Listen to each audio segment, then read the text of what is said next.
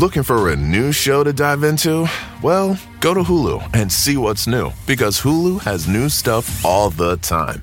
Like the full season of FX's epic limited series Shogun, FX's new international spy thriller The Veil, starring Emmy and Golden Globe winner Elizabeth Moss. And don't miss the all-new crime series Under the Bridge, inspired by shocking true events and starring Riley Keough and Lily Gladstone. It's all new, and it's streaming now on Hulu. This is a big year.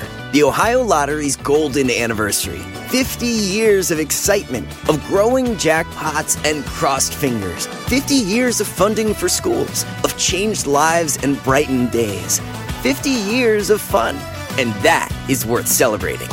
So watch for can't-miss promotions, huge events, and new games that will make the Ohio Lottery's 50th year its biggest one yet. Learn more at funturns50.com.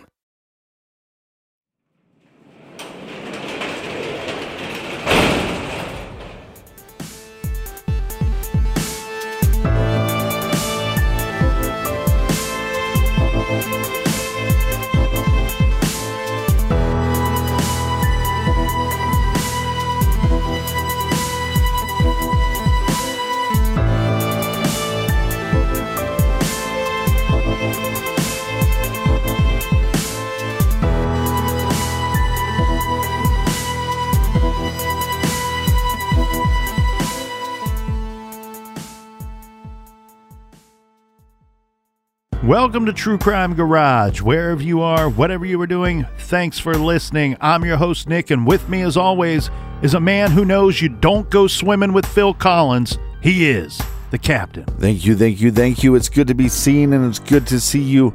Thanks for listening. Thanks for telling a friend.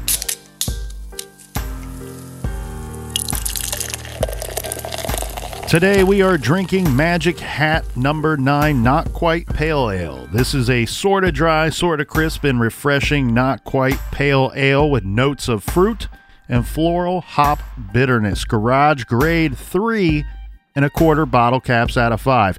And here are some people that I would like to think that, as Drew Barrymore would say, are truly magical. First up, we have Kitty in Broad Ripple, Indiana. And a big shout out to Katie in Brooklyn, New York. Next up, Captain, we have a cheers that's going out to Robert in Bay St. Louis, Mississippi. And a big we like your jib to Cat. Meow. In Adelaide, Australia. And here's a cheers to Jennifer in Newtown, Connecticut, who says she has listened to every episode of True Crime Garage and every episode of Off the Record. And last but certainly not least, we have Jill and her son in Gardner, Maine. Cheers to everyone who went to truecrimegarage.com and contributed to this week's beer fund. Yeah, stop the show right now and go to the website, because it is time. Not only can you support the show, but you get something in return. We have the pre-order going on for Ban the Tan Sedan. And for our more talented listeners, keep listening and go to the website and check out the new t-shirt. I'll tell you what, Captain. Look, it's just a good way to support the show, but you get something in return. We did Ban the Van. Ban the Van. Ban the Camper. We did the Creepy Camper. Creepy Camper. And now Ban the Tan Sedan, which out of the three, this one's my favorite. I love all three of them, but this one's my favorite. Make sure you check it out at truecrimegarage.com. Is that enough of the business, Captain? No, the funny thing is we had a listener one time say, I drive a white van. What's your deal? And I said, it's just a joke. And he went, oh, I thought you guys were like serious. I'm like, no, it's just a joke. It's just a joke. And that is enough of the business. All right, everybody gather around, grab a chair, grab a beer. Let's talk some true crime.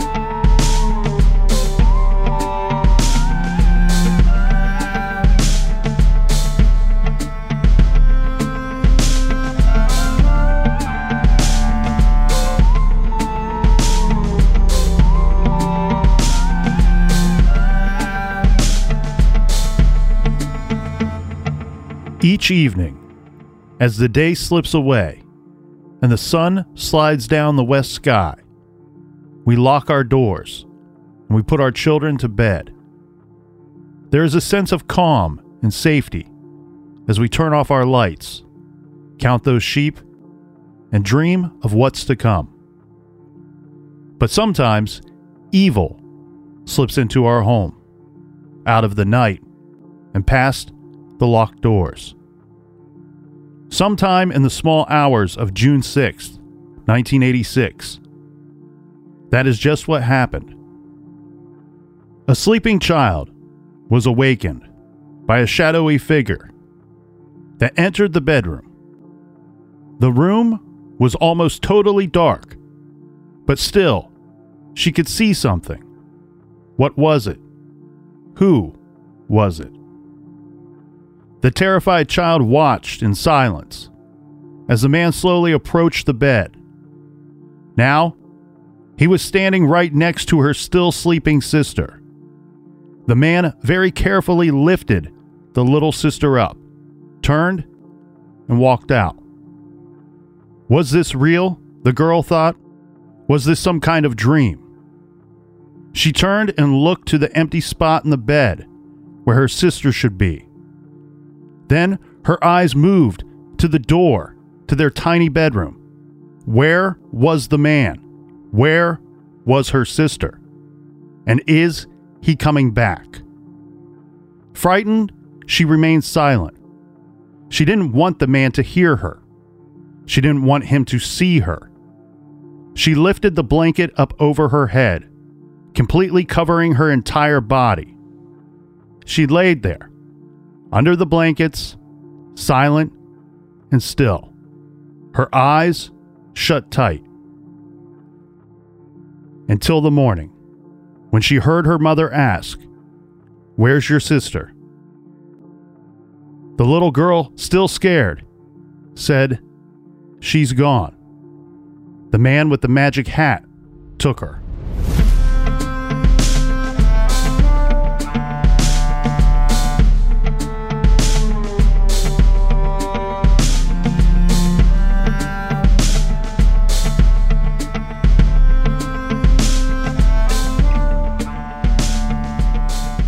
Jessica Suzanne Gutierrez was born on December 3rd, 1981 to mother Deborah Gutierrez and her father David. Deborah and David divorced in 1983, and David moved away. Now, according to Deborah, David had a green card so he could reside in the U.S., but had no custodial rights to their children. As a result, Deborah was left alone in Lexington, South Carolina, to raise her 4 young children. This all on a Postal Service worker's salary. Jessica, to all of her family and friends, was simply Jessie, a cute nickname for this cute little 4-year-old girl. Jessie had an older sister, Rebecca, who went by Becky. She was 6 years old. The two shared a bedroom and a bed in the family's trailer home. There are 4 kids, as we said. So Jessica also had another sister named Kim, who was 10 years old, and then an 8-year-old brother. It was tight quarters, to say the least, in a trailer for the family of 5. When our story takes place, Deborah had quite recently broken things off with her boyfriend and told him, "Hey, buddy, it's time to move out. It's time for you to leave."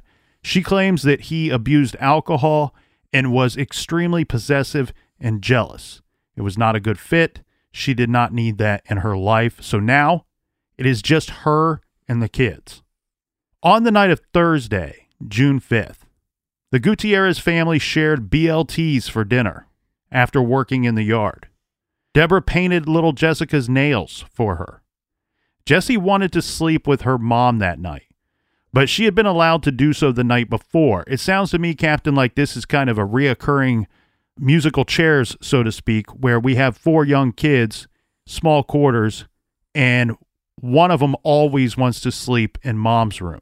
Now, Jessie had slept in there the night before, and her older brother had an ear infection. He wasn't feeling well, so Deborah opted to let the boy stay with her and put Jessie to bed with her sister.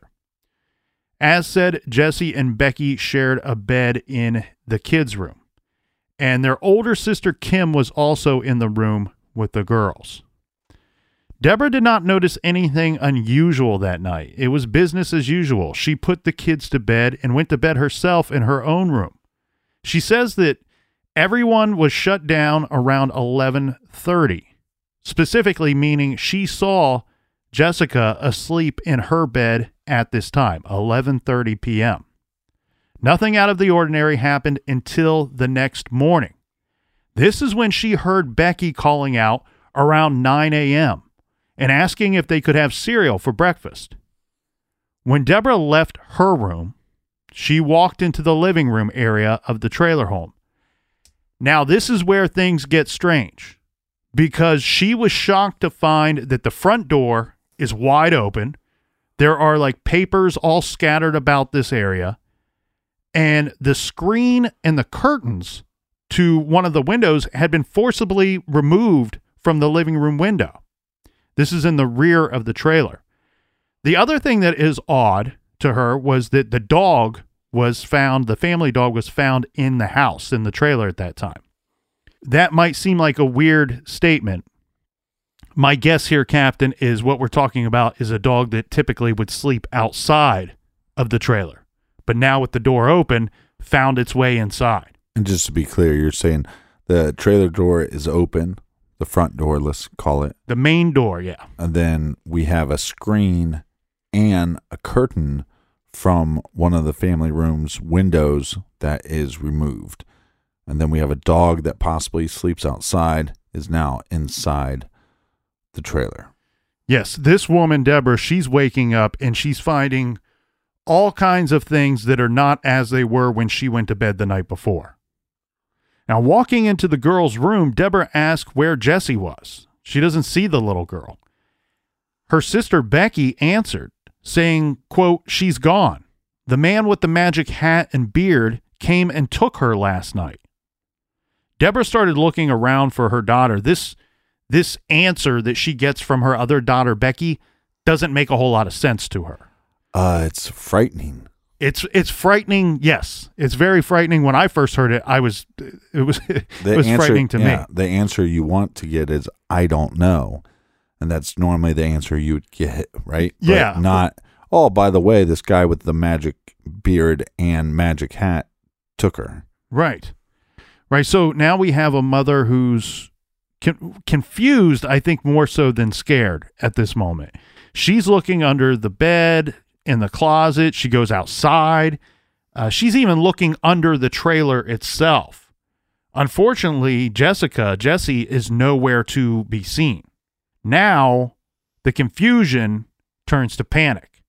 So she's frantic and a bit upset, too, at this time. And she's pushing Becky about what she could have witnessed. She was understandably a little harsh with the little 6-year-old. She wanted to know, if this is true, why didn't you scream for help? Why didn't you run and come and get me? Right. Again, her story just sounded crazy to Deborah. Yeah, but it's so crazy that it's like, it doesn't, look, we have a missing daughter, and she's saying that I saw a guy take him. And she's describing this individual the best she can. Mm-hmm. But magic hat, what does that mean? Is it, to me, I think possibly like a wizard's hat. Yeah. So it's almost like a pointy top, but how does she describe? Or a top hat. A lot of people reference, that magicians will wear a top hat. Yeah, pull the rabbit out of the hat. We have a mother who is confused, starting to become awfully scared, frightened that her daughter is not where she's supposed to be. She's asking the 6-year-old daughter, who's 2 years older than the missing girl, what could have happened. The answer is not making any sense to her. Again, Becky would only repeat over and over again that what she had said before about the man in the magic hat came and took her sister. And she said that she offers up a little more detail as the panic sets in, saying Jessie stayed asleep when this man picked her up. Becky said that she was too scared to do anything and she didn't remember falling back asleep. The way that I think this works, Captain, is from my understanding from Becky's statements, is at some point in the middle of the night. That's the other crucial thing here. We don't really have any reference of time other than sometime after 11:30 when Deborah saw her children sleeping and went to bed herself, Right. and then 9 a.m. when she woke up to greet her daughter Becky and talk about breakfast and notice that all of this bizarre stuff is going on. Sometime in that time frame, according to Becky, the man with a beard and a magic hat came into their bedroom and took her sister. She says that she woke up and saw this man enter the room. He goes over to the side of the bed where Jesse is, and without even waking the child, picks her up and carries her out of the room with Jesse's head like up near his shoulder. She is terrified. She doesn't know who this man is. She doesn't know what's going on. Mind you, she's 6 years old. Right, and that's the other problem here is that she's 6, would have a hard time telling you what time it was or being able to look at a clock, for one. But then also, like, just as an adult, you can look outside, and sometimes there's lights on from other houses, so it might look a little bit earlier in the morning than it is, or you might be able to tell that the sun is slowly coming up, and so that would give us more of a reference point. Was it closer to the 11:30 mark, or was it closer to the 8 o'clock mark where everybody's waking up? Well, and oftentimes there's no good reason to even put a clock into the bedroom of small children. So very likely there may not have been one, and this poor girl is so afraid of what she saw and what she probably likely doesn't even really understand or comprehend what just really happened, that out of fear, she pulls the covers up over her head, and she's just hoping nothing bad happens to her. She's just hoping whatever this is goes away, or maybe it was just a bad dream. Right. And it being the middle of the night, she very likely fell back asleep at some time, but she says even to this day, she doesn't recall falling back asleep.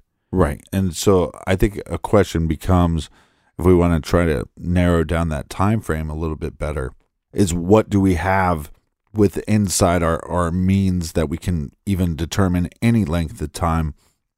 Obviously, she's 6 years old, so we can't really go too much. We can't, simple questions like, did you see the sun coming up, might not matter in this case. But what we do know is we have a dog that is normally outside, that's inside.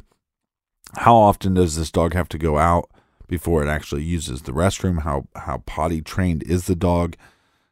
Did the dog go to the bathroom on the floor anywhere? Well, the dog could have went back outside. The door is open. The dog, from my understanding, lives outside and made its way into the house. All right. So, okay, my great detective work is already shut down. Here's where I would go with this if I were trying to close the gap a little bit, because what we have here, Captain, is a time frame of 9.5 hours, right? From 11:30 to 9 a.m. That's too big of a window that nobody's going to be comfortable with. If I were to try to narrow this down, I would probably put the window of time at 6 hours, thinking about midnight as my place marker there, because here's the thing. With the window open, the curtains forcibly off of the window, it doesn't sound to me like this is a cat burglar, like a super stealthy dude. Right. It sounds to me like there was a little bit of commotion. We're talking about a trailer. We're not talking about a McMansion somewhere. This would have been close quarters. I want enough of a buffer in time that we have Deborah, the responsible mother, who has fallen asleep. Mm-hmm. She, this noise didn't wake her from her sleep and get her to run out of her room. So, and we don't have any eyewitnesses that saw somebody coming or going from the trailer that night. No, we don't. And the other thing that I would also kind of cap it at 6 a.m. because roughly that would be about sunrise that next morning. And really all we have is the very vague description that is provided to us by the older sister Becky, who again is just 6 and probably doesn't comprehend everything that's going on. She is reacting and observing out of fear. So that's going to cloud everything. She's not thinking, oh, I should make note of about what time it is or if the sun was coming up or not. Right. The other thing too, it's just sad that she wasn't able to run to her mother's room and say, hey, somebody took her, and that would help out, obviously. But obviously when you're 6 years old, it's that idea that you see the boogeyman in your room, and if I just cover up and he can't see me, then I'm going to be protected.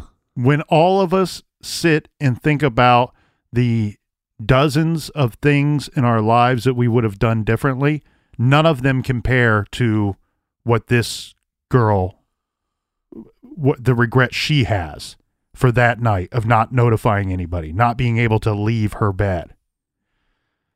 Now, Deborah calls the police, and the responding authority was the Lexington County Sheriff's Department. This is run by Sheriff James Metz. The deputies responded to the scene and searched the trailer. They searched the perimeter and all of the surrounding areas. Now, it's worth noting here that this mobile home was not located in a trailer park. This doesn't help us for possible eyewitnesses. Right. This hinders everything. Yeah, this is not in a trailer park. Rather, it is on a secluded private lot near the town of Red Bank. Investigators branched out to look in abandoned buildings and other structures in the area. This is something that's necessary to do, but also would lead me to believe that they might be working under the premise that this girl may have just wandered off. Meanwhile, Deborah was interviewed at the sheriff's department. Mm-hmm. She tells the deputies the same story that Becky told her that morning. In additional interviews with Sheriff Metz over the next few days, she also said that immediately she suspected her recent ex-boyfriend had taken Jesse. She had no proof. It was just really a gut feeling. The difficult thing about that, though, Captain, is if Becky was able to see the face of the man that took her sister clearly enough to identify that he has a beard.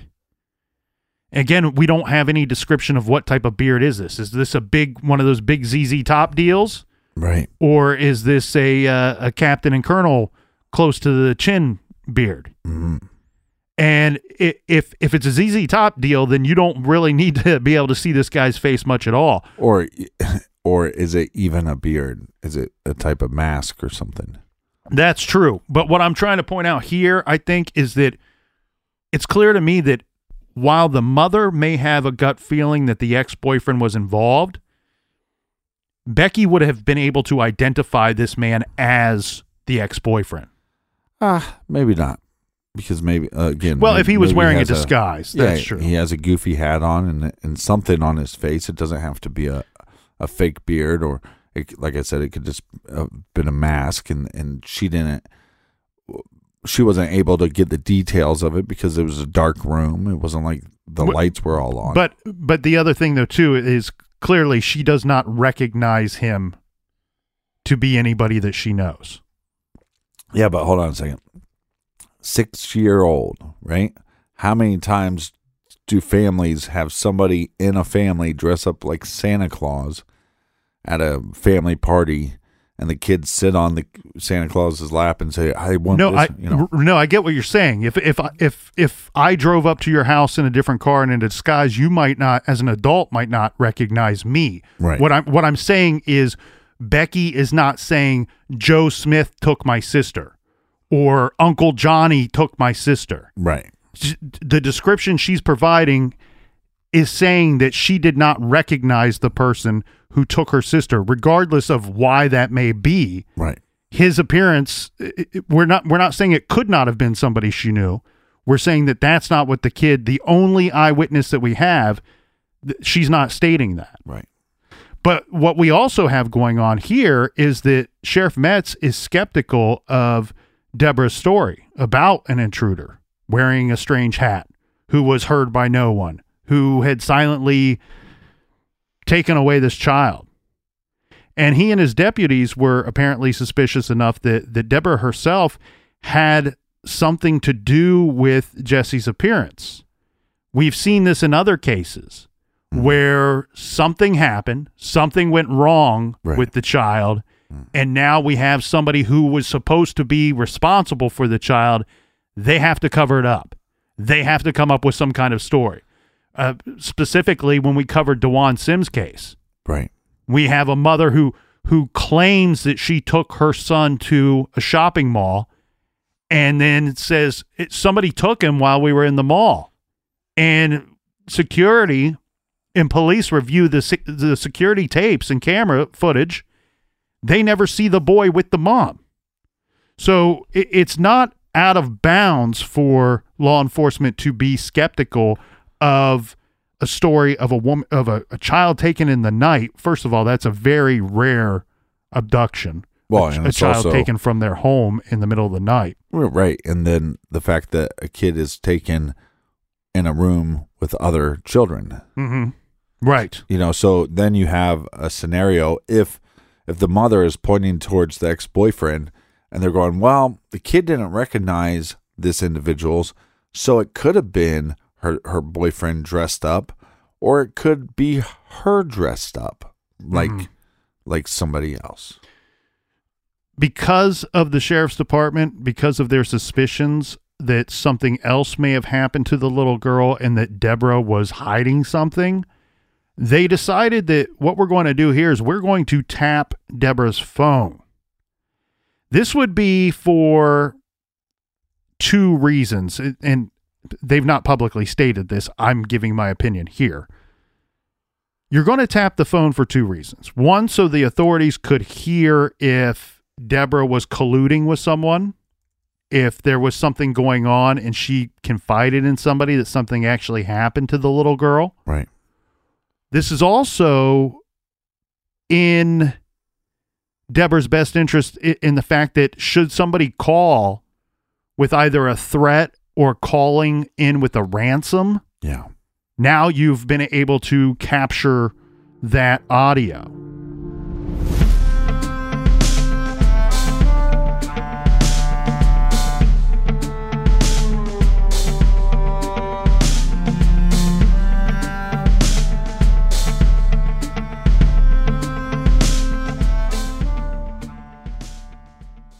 Do you want to set your child up for success? Of course you do. That's why you need to check out IXL Learning today.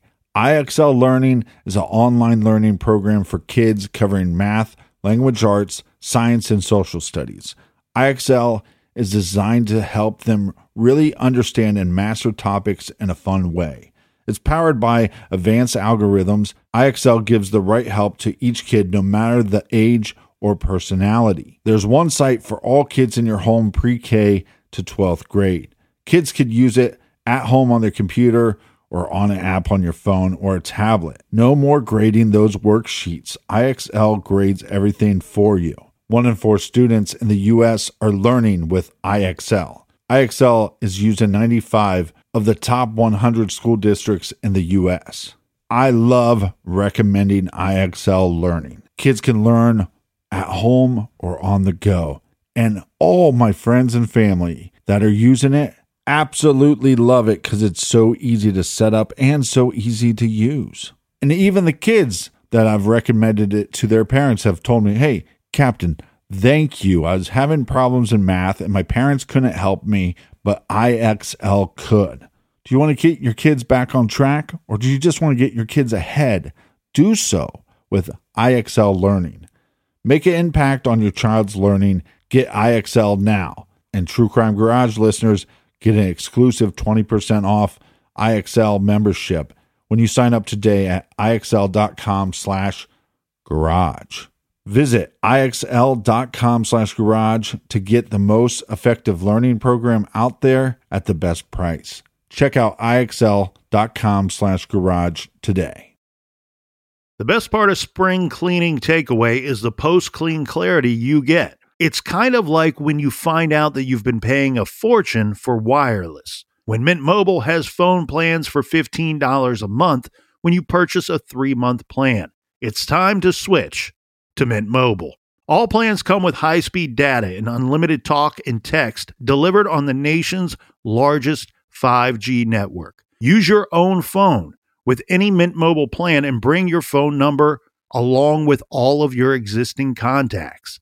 Ditch overpriced wireless with Mint Mobile's limited time deal and get 3 months of premium wireless service for $15 a month. Save a lot of money with Mint Mobile. Get their great mobile wireless service delivered on the nation's largest 5G network. That's premium service at a great price. To get this new customer offer and your new 3-month unlimited wireless plan for just $15 a month, go to mintmobile.com/TCG. That's mintmobile.com/TCG. Cut your wireless bill to $15 a month at mintmobile.com/TCG. $45 upfront payment required, equivalent to $15 a month. New customers on first 3-month plan only. Speed slower above 40 gigabytes on unlimited plan. Additional taxes, fees, and restrictions apply. See Mint Mobile for details. Warmer, sunnier days are calling. Fuel up for them with Factor's no prep, no mess meals. Meet your wellness goals in time for summer thanks to the menu of chef-crafted meals with options like Calorie Smart, Protein Plus, and Keto. Factor's fresh, never-frozen meals are dietitian approved and ready to eat in just 2 minutes. So no matter how busy you are, you'll always have time to enjoy nutritious, great-tasting meals. With 35 different meals and more than 60 add-ons to choose from every week, you'll always have new flavors to explore.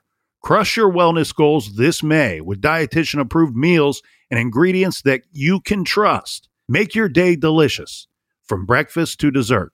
Stay fueled with easy, nutritious options. Treat yourself to restaurant-quality meals that feature premium ingredients like filet mignon, shrimp, and blackened salmon. I am new to Factor, and I have been loving every minute of it. I have a problem, and it's called lunch.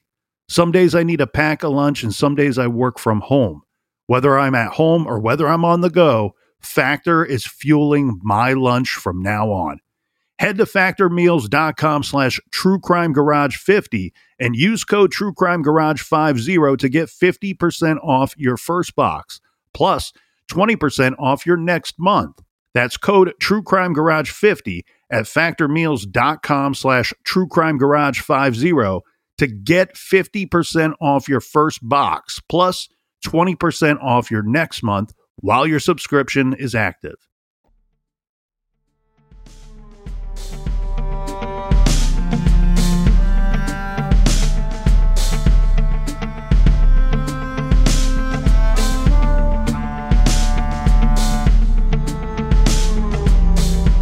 All right. Cheers, everybody. Cheers to you, Mr. Captain. Eventually, the sheriff's department seems to have been able to rule out Deborah.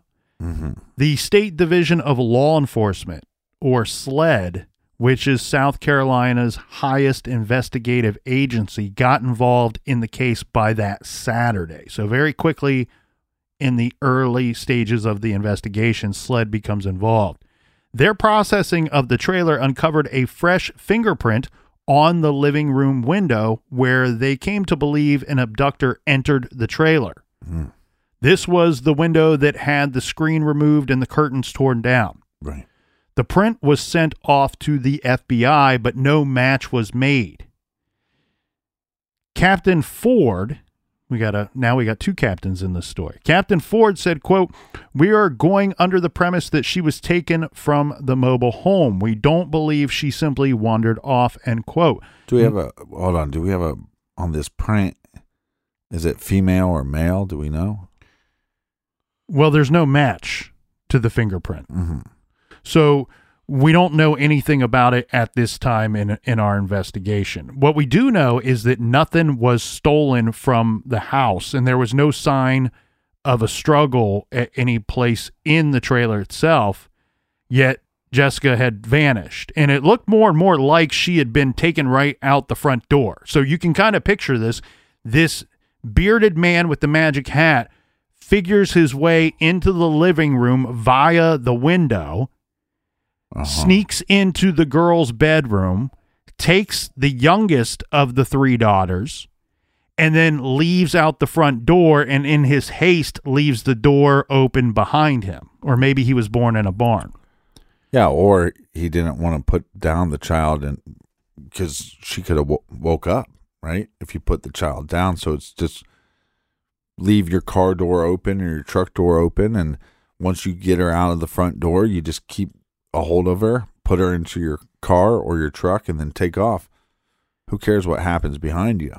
And this type of abduction is really one of the rarest of all child abductions, a stranger abduction from within the child's own bedroom. I was trying to find some good numbers on this, some good statistics that, when I say good, I mean reliable. And I don't know how reliable the information is that I found.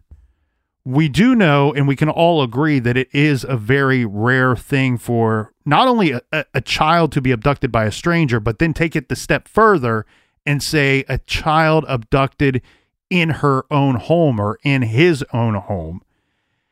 They put the numbers at of the child abductions out there that it's roughly about 16% actually occur in the home, which was a lot higher than I thought that I would find. But we've covered some cases here in the garage. Most recently, we covered Heather Dawn Church's case from 1991. She was abducted from her home. That was episodes 339 and 340, available for free on the free Stitcher app. Mm-hmm. And then a couple of cases that we've not covered but are very well-known cases are that of Polly Klaas in 1993 and Elizabeth Smart in 2002. So it does happen, and it's probably the scariest of circumstances that I could think of. Now, SLED issued a national alert for Jessica that described the missing little girl as white, 3 foot tall, 32 pounds, with brown shoulder-length hair and brown eyes and pierced ears. She has a scar on her upper forehead and a brown birthmark on one of her buttocks. She was last seen wearing a sleeveless pink and white flowered t-shirt and white underwear. David, Jessica's father, was very quickly ruled out as a potential suspect in his daughter's abduction. We know that often when a child goes missing, it's usually a custodial deal that we're dealing with. Now, he could prove that he was in California at the time that the abduction took place. So he's very, very far away from South Carolina when little Jessie went missing. As for the ex-boyfriend, that's a bit of a different story, though.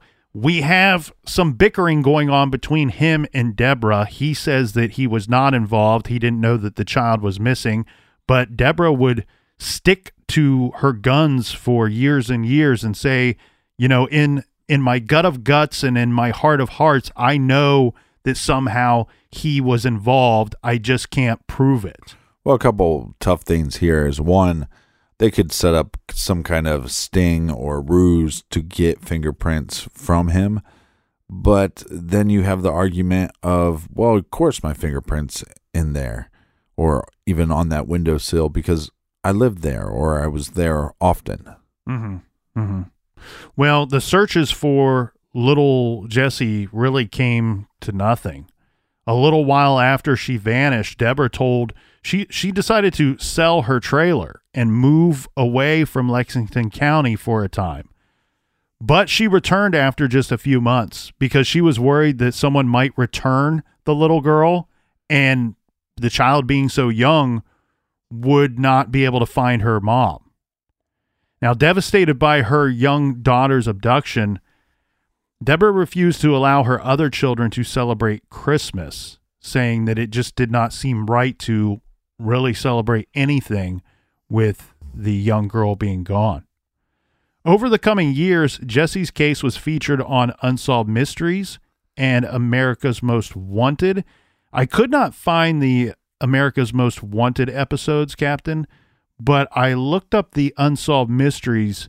Yeah. And it was actually featured with 3 other missing kids stories, missing kids cases. Well, that was a depressing episode.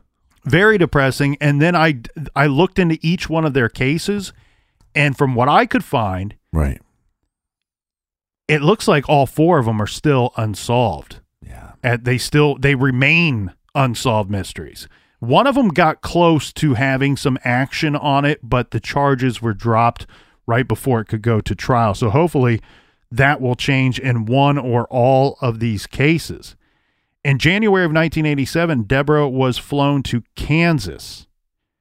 So we're sitting here just about a half a year later, 6 months later, roughly, in 1987, the mother of this missing little girl, she's flown to Kansas to look at a young girl who had been found alive, and she matches Jessica's description down to the scars and some of the dental work. Now, when you're 4, you don't have much dental work. So, well, hopefully you don't. Yeah.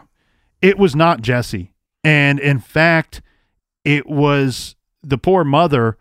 She's walking up to, like the two-way mirror, because you don't want to traumatize the child. You find this kid. Kid doesn't really know who or where she is supposed to go off to. You bring in Deborah to identify, is this your daughter or not? As she's walking up to the two-way mirror, she says she could hear the girl talking and knew immediately it was not her daughter. Right. Can you imagine that?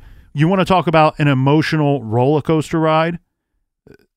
I mean, I can't even begin to fathom. Yeah, I mean, just think about this. At some point, please come to her and say, we think we might have found your daughter. We think we might have found Jessica.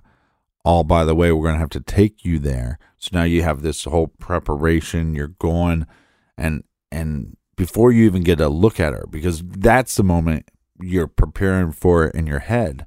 And she doesn't even have to get to that moment because she can tell audibly that, oh, that is not my child. Mm-hmm. And then obviously probably is then double confirmed by seeing the child. Well, and also, hey, we think it's a possibility that this is your missing little girl, and she matches to the point of the scars, up to the point of identifiers on the child. As time went on, this case really just kind of drug on, and it didn't go really much in the way of finding Jessica or finding a potential suspect. But then we have in 2005 a report by a local TV channel. This is WIS-TV 10 News, which has continued to cover Jesse's case. They quote Sheriff Metz, and in the quote says, Lexington County Sheriff James Metz says the investigation turned up a person of interest, but never a suspect. He still believes it's a solvable case, but with a sad ending. I don't believe Jessica is alive. I think Jessica was taken for a specific reason. And I think maybe what happened in this case is that things didn't work out the way the abductor thought it was going to work out and got scared and then killed Jessica and then dumped her body here somewhere in Lexington County. Then in 2007, there seemed to be some movement on the case. WIS-TV published a series of articles about Jesse Gutierrez and said there seemed to be some hope. But the first of these articles exposed a feud that early on may have hampered the investigation. If you recall, we said that in the early days of the investigation, Sheriff Metz ordered Deborah's home phone to be tapped. Right. The sheriff's department clearly did not hear what they were expecting to hear on calls made on the phone, that the family was somehow involved in the toddler's disappearance. But Sheriff Metz also seems to have forgotten himself, or perhaps he just assumed that the recordings of those phone taps would never be made public, because somehow that TV station got their hands on some of these recordings.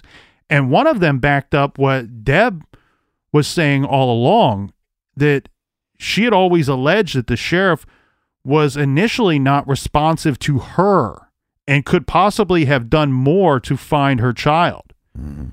Here's a transcript of the call that they played that will show the feud between the sheriff and the victim here. Sheriff Metz says, "What do you want me to do? Someone's got to hold your hand or be out working?" And Deborah says, "Listen here, I don't need you to hold my hand, and I don't need you to get smart with me either." Sheriff Metz responds, "I'm not going to get smart with you, but you're not going to get smart with me either, lady. I've been up all night long working on your case, and I don't need your smart mouth." Deborah replies, "Oh, really?" Metz says no. Gutierrez then says, "When I ask you questions, I need answers." The sheriff responds, "Well, we'll give you answers when we got answers to give. Now, you mess with me, and I'll pull all my people off, and we'll go home and go to bed and forget about your case." Deborah says, "You mean to tell me that if I mess with you, you will pull all of your people off this case and go home and forget about my child?" Right. It's not about her or the case. It's about this little girl. The sheriff replies, "That's right." Deborah then says, "What about the public that elected you to be in this office?" And Metz replies, "They can elect me or not elect me because I don't really give a damn what they do." Deborah says, "I understand those detectives are tired because so am I. That's my youngin." And then the sheriff says, "I know that's your youngin, ma'am, and we're trying to do everything to try and help you." That's a shitty thing to say, but sometimes, look, there's not much to go off of here, right? It's not like we have a mountain of evidence. And I know, like, especially in missing person cases, right? Mm-hmm. The Tyler Davis case, for example. Brittany Davis is frustrated with detectives. They're frustrated with her. You know what I mean? Mm-hmm. Like, they both want to find Tyler, but there's no information that they can go off of. Every turn that they go down, turn left, turn right, there's nothing there. Mm-hmm. And so she's frustrated, they're frustrated, and I'm sure there's things in that case that the detectives have said to Brittany that they wish they could take back. Yeah, and in this case here, I mean, I'm not looking to go out of my way to defend Sheriff Metz, but what I think we're getting a snippet of a bigger conversation. Well, it's a shitty thing to say. I mean, we both agree. Oh, horrible. You know, horrible, it's but a piece of shit thing to say. But I also want to point out here what we have going on from my observation is this. We have a woman who is tired, she's scared, she's afraid for her daughter. She's probably been up for days by this point. But on the flip side of that, we have a sheriff and his detectives who have very likely been working around the clock. They've been up for a very long time at this point as well. And we have a mother saying, "Look, I want some answers." And he's saying, we don't have anything. We don't have any information for you. We don't have anything. We don't have any leads or nothing. And she's saying, "Well, that's because you're not doing a good enough job." And we got this team of people working around the clock. And now you go, and the point person is going, "We've been working our asses off here. It's not, there's just nothing to go on. And it's not because we're not doing a good enough job. We're trying our hearts out." And when you have people that are tired and they're frustrated, they say things that they often don't mean. And I think that that's probably what we have here. So I'm going to give the sheriff a little bit of the benefit of the doubt. This is coming from someone myself who, look, I've never been a sheriff, and I understand that you're an elected official. You should carry yourself and conduct yourself as such at all times, regardless of the situation. But I'm also a dude that's worked shifts that you wouldn't believe. I mean, one time I worked a shift that was 37 hours long, and I was not a very pleasant person to be around after about the 25-hour mark. So I get it a little bit. Let's talk about how many hours did you say? Several times in my in my last job, I worked shifts that were over 30 hours. Now, let's get to this suspect or this person of interest or whatever you want to call him. I'm going to call this guy a suspect, even though in that one interview, Metz didn't refer to him as such. A story in the 2007 series that was on that WIS TV entitled 21-Year-Old Case Could Move to Court with Solicitor's Approval. Before we move on, just to clear up any confusion, the solicitor in South Carolina is basically your district attorney. Okay, so if you hear me say solicitor, think of district attorney. I might even call him district attorney. Yeah, just call him district attorney from now. Well, that's going to be tough because all of my notes say solicitor. Well, if you don't do this, I'm going to make you work a 36-hour shift. Apparently, Deborah and Sheriff Metz had finally been able to agree on something, and that was that there was significant evidence to charge a suspect in this case. This was someone who had been the prime suspect ever since just a few days or a few weeks into this abduction. But the sheriff's department had not been able to convince the Lexington County District Attorney or Solicitor, Donnie Myers, that there was sufficient evidence to make charges stick. So who is this guy? This is a West Columbia, South Carolina man. He's been described only as an acquaintance of the family, or in some circles, even maybe a family friend in some releases. His name is not out there in the public domain, and he's never been named by either the sheriff or Deborah Gutierrez. And I also want to point something else out, too, as we're moving along in this case, too. The ex-boyfriend's name has never been publicly stated either. But what we have here, Captain, is 10 weeks after Jesse disappeared, this man, well, he ended up behind bars. According to the state newspaper, he stole a van in Lexington County. There's a new shirt for you. Beware, ban the stolen van. And drove to North Carolina. I think I've created enough.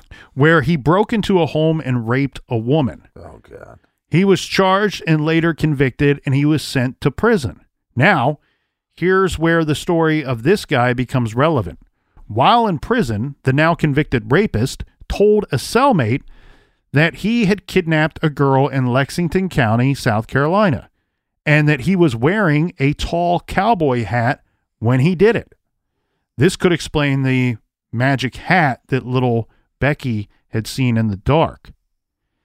The convicted rapist claimed to have buried the girl in a landfill in Lexington County. The cellmate relayed this information to authorities and sent a letter to Deborah explaining what his cellmate told him. Now the clincher, this convicted rapist, his fingerprints were a match to the one that was found on the window at the Gutierrez home. A weeks-long search of the landfill in Lexington County turned up nothing. According to the state newspaper, investigators questioned the rapist, now a suspect in the abduction of Jesse, multiple times about the child's abduction. He offered to talk about the case in exchange for immunity. But prosecutors denied his offer. As a result, this guy shut down. He's going to talk about it no more. So he wanted immunity for the whole thing. That's what it looks like. I'll tell you what happened. Oh, you have my fingerprint, by the way.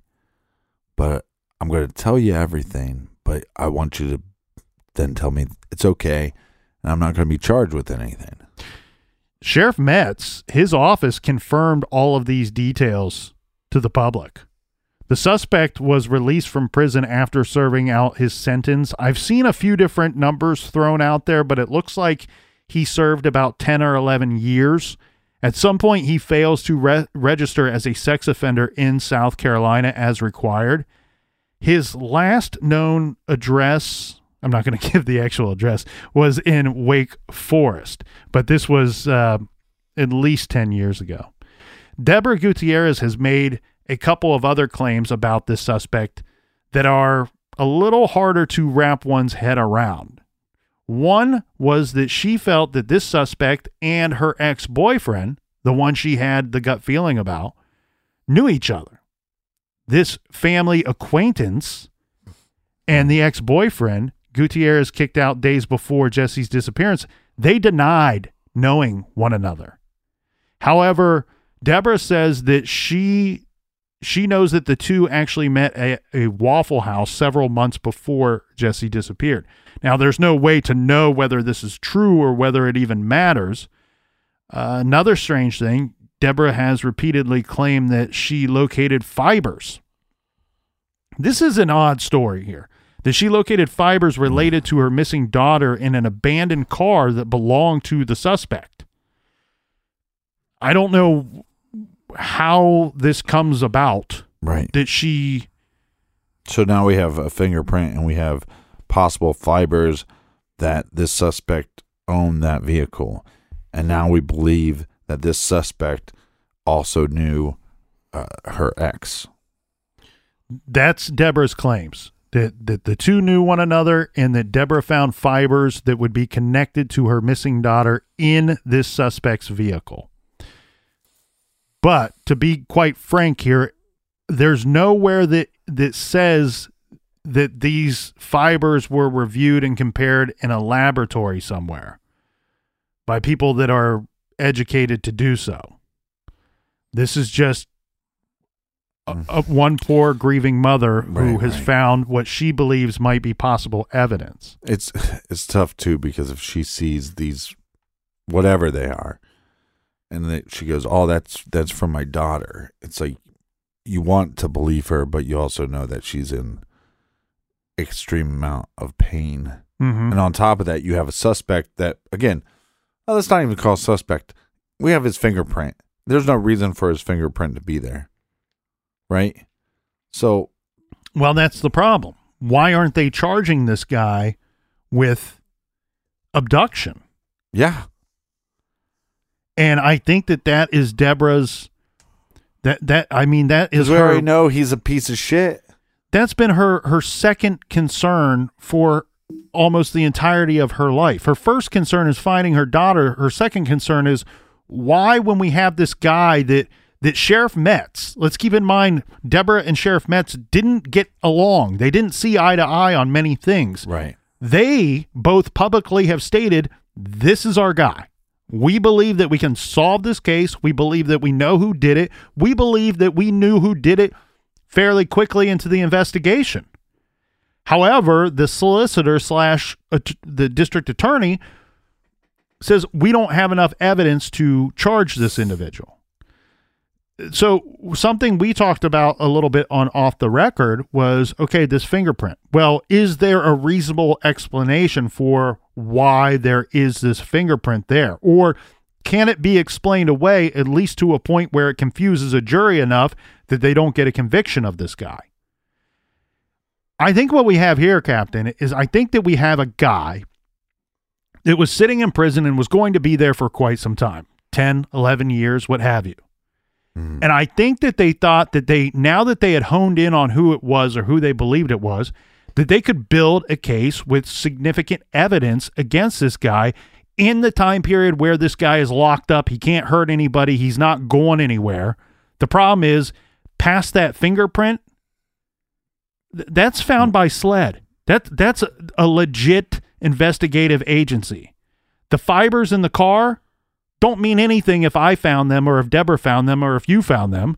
We need somebody to tell us, hey, right, these are connected to this case, and it's connected to the victim, and it's connected to the suspect. But we don't have that. Yeah, but law enforcement could do those tests.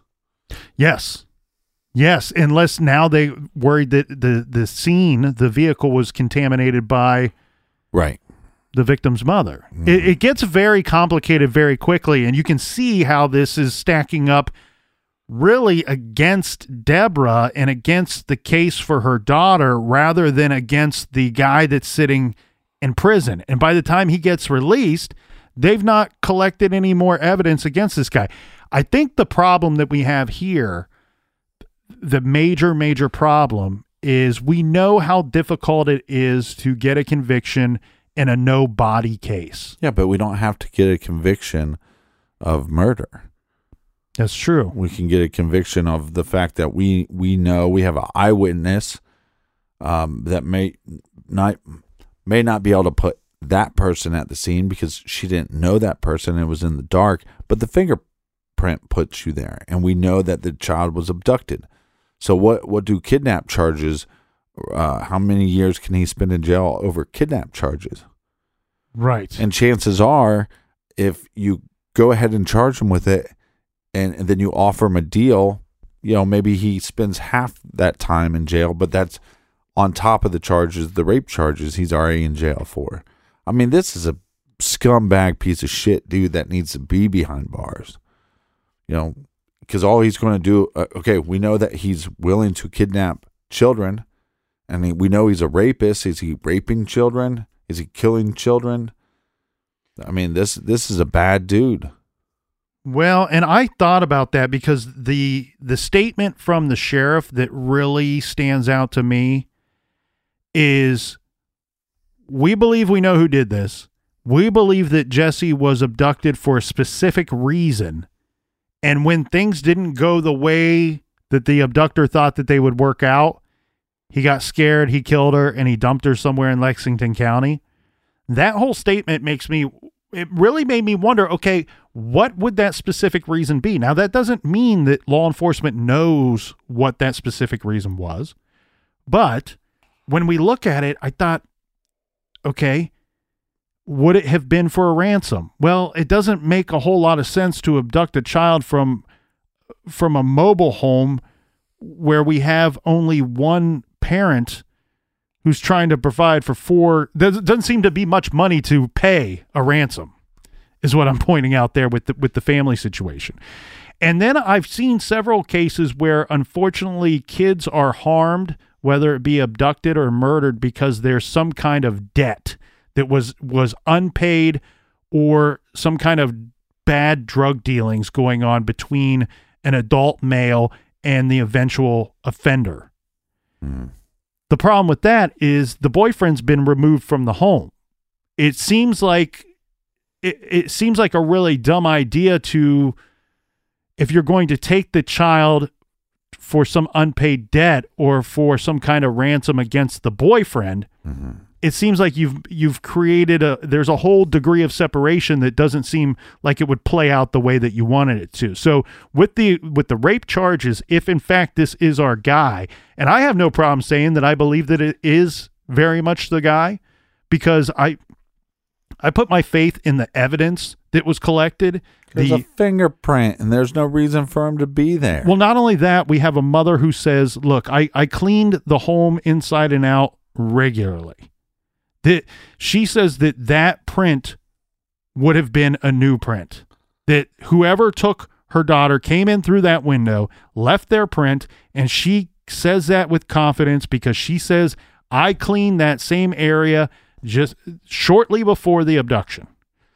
Again, it's a grieving mother, and you go, Nick, take it with a grain of salt. However, what we have here is SLED took that evidence. They sent it off to the FBI. It was labeled by one of the agencies or both as a fresh print. A fresh print. Right. The experts agree that it was a relatively new print. So not only do you have to explain away why your fingerprint was on that, in that area that was used to gain access to the home, you have to explain why it was there in a short time frame that's all centered around the abduction of a child. Well, and what pisses me off, and you know this because we cover so many cases, there's a lot of missing person cases where there's just nothing there, you know, and this is an abduction case. It's a little different, but again, you take away that fingerprint, we have nothing there. Mm-hmm. We don't even have a time period of when this individual, a time period within an hour or two, we don't have. We have from midnight till 8 o'clock in the morning. We don't know. And we don't know what the motivation would be for this individual to take this girl. Mm-hmm. And but there's so many cases. With the rape charge, my fear is that it's sexually motivated crime. what a dirtbag. No, but the thing is okay, so here's a case that we have a fingerprint. Now we have a possible connection between this individual and her ex. We possibly have these fibers that need to be tested. Again, could be contaminated because she collected them. But it's just so sad that we have so many things pointing us to having this case be solved and they can't get it done. Yeah, and I think what you have here too is, look, there might have been some missteps very early on by the sheriff's department, but we also stated that SLED was brought in by that Saturday. This is that state's top investigative agency. And we've also referenced the FBI a couple of times in this very short case, right? It's not short in time-wise, but right. It's short in our garage time here today. So you have, I think, very capable agencies looking into this case. And to the credit of the sheriff's office, that's the same sheriff's office that took down Larry Gene Bell, who we discussed on this show in our episode titled Last Will and Testament, episode 263. Larry Gene Bell this was a manhunt. Well, it was an investigation that led to a short manhunt, but it was the sheriff's department, it was SLED, it was the FBI, all working together against this guy. This is one of the most sadistic, despicable. He had a very bizarre way of mentally torturing his victims, and that was to have them write a goodbye letter to their family before he killed them. So this is agencies that are used to high profile, complicated cases. So I don't think that that's the situation here. I think that what we have is, unfortunately, there just is not a lot of evidence. And as soon as this guy says, oh, you're taking immunity off of the table, I'm no longer willing to talk. Mm-hmm. But now that makes me wonder about the ex-boyfriend. What did this suspect have to say? Was it that I gave the girl off to the ex-boyfriend? What if they did know each other? That's the tricky part in here too, Captain, where do we have two suspects or do we have one? Well, and again, I think there's a lot of things that you can't prove, but if there was a connection between these two individuals, I think there would be a way to do so, even if it's just through, hearsay, even people just going, yeah, I saw them hanging out before. Well, and I'll give the ex-boyfriend a little credit because remember, both men deny ever knowing each other. And here's the thing. Unless the ex-boyfriend is involved somehow in this disappearance, in this abduction, he has no reason to deny knowing this other man if he in fact did know him.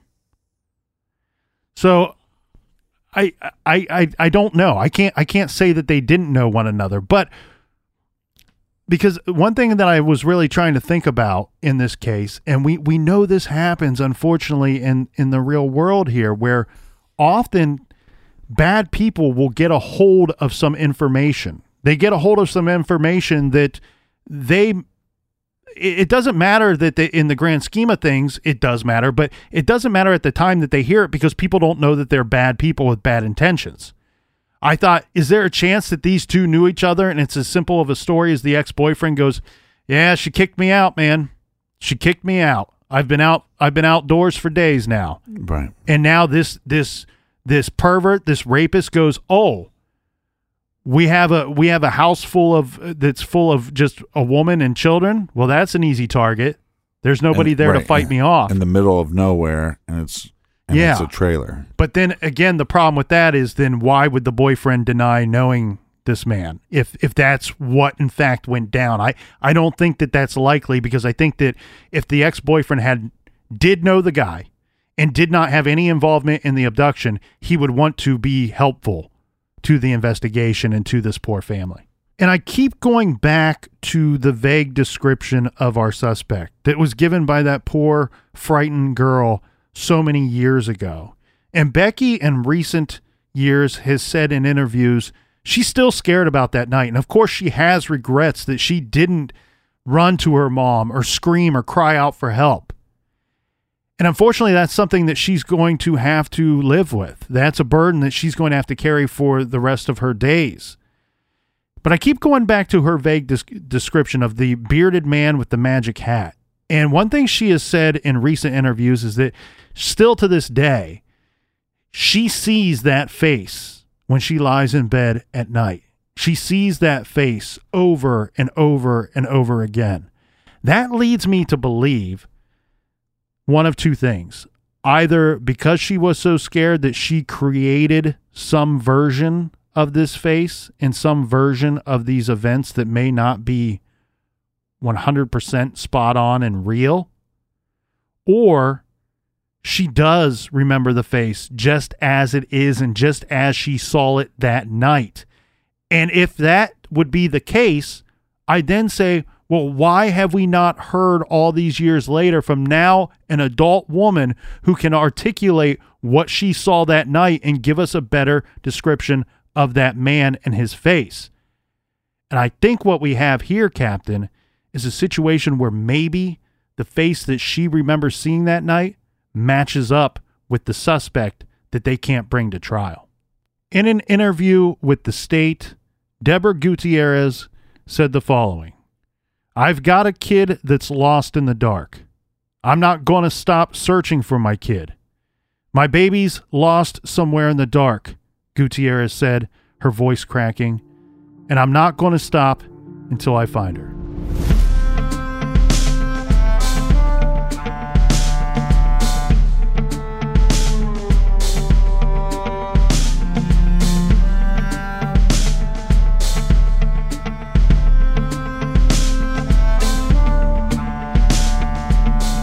All right, make sure you get your pre-order in of the new t-shirt, Ban the Tan Sedan.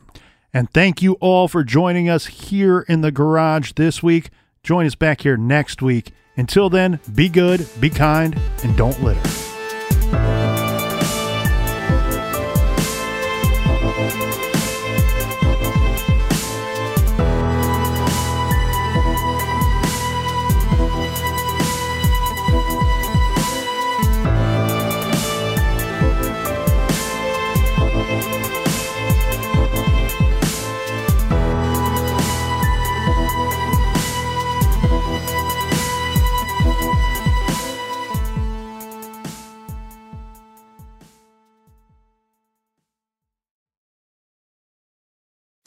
Hi, it's Martha Stewart. You know, I spend a lot of time thinking about dirt. At 3 a.m., at all hours of the day, really. What people don't know is that not all dirt is the same. You need dirt with the right kind of nutrients. New Miracle-Gro organic raised bed and garden soil is so dense, so full of nutrient-rich, high-quality ingredients. Miracle-Gro is simply the best.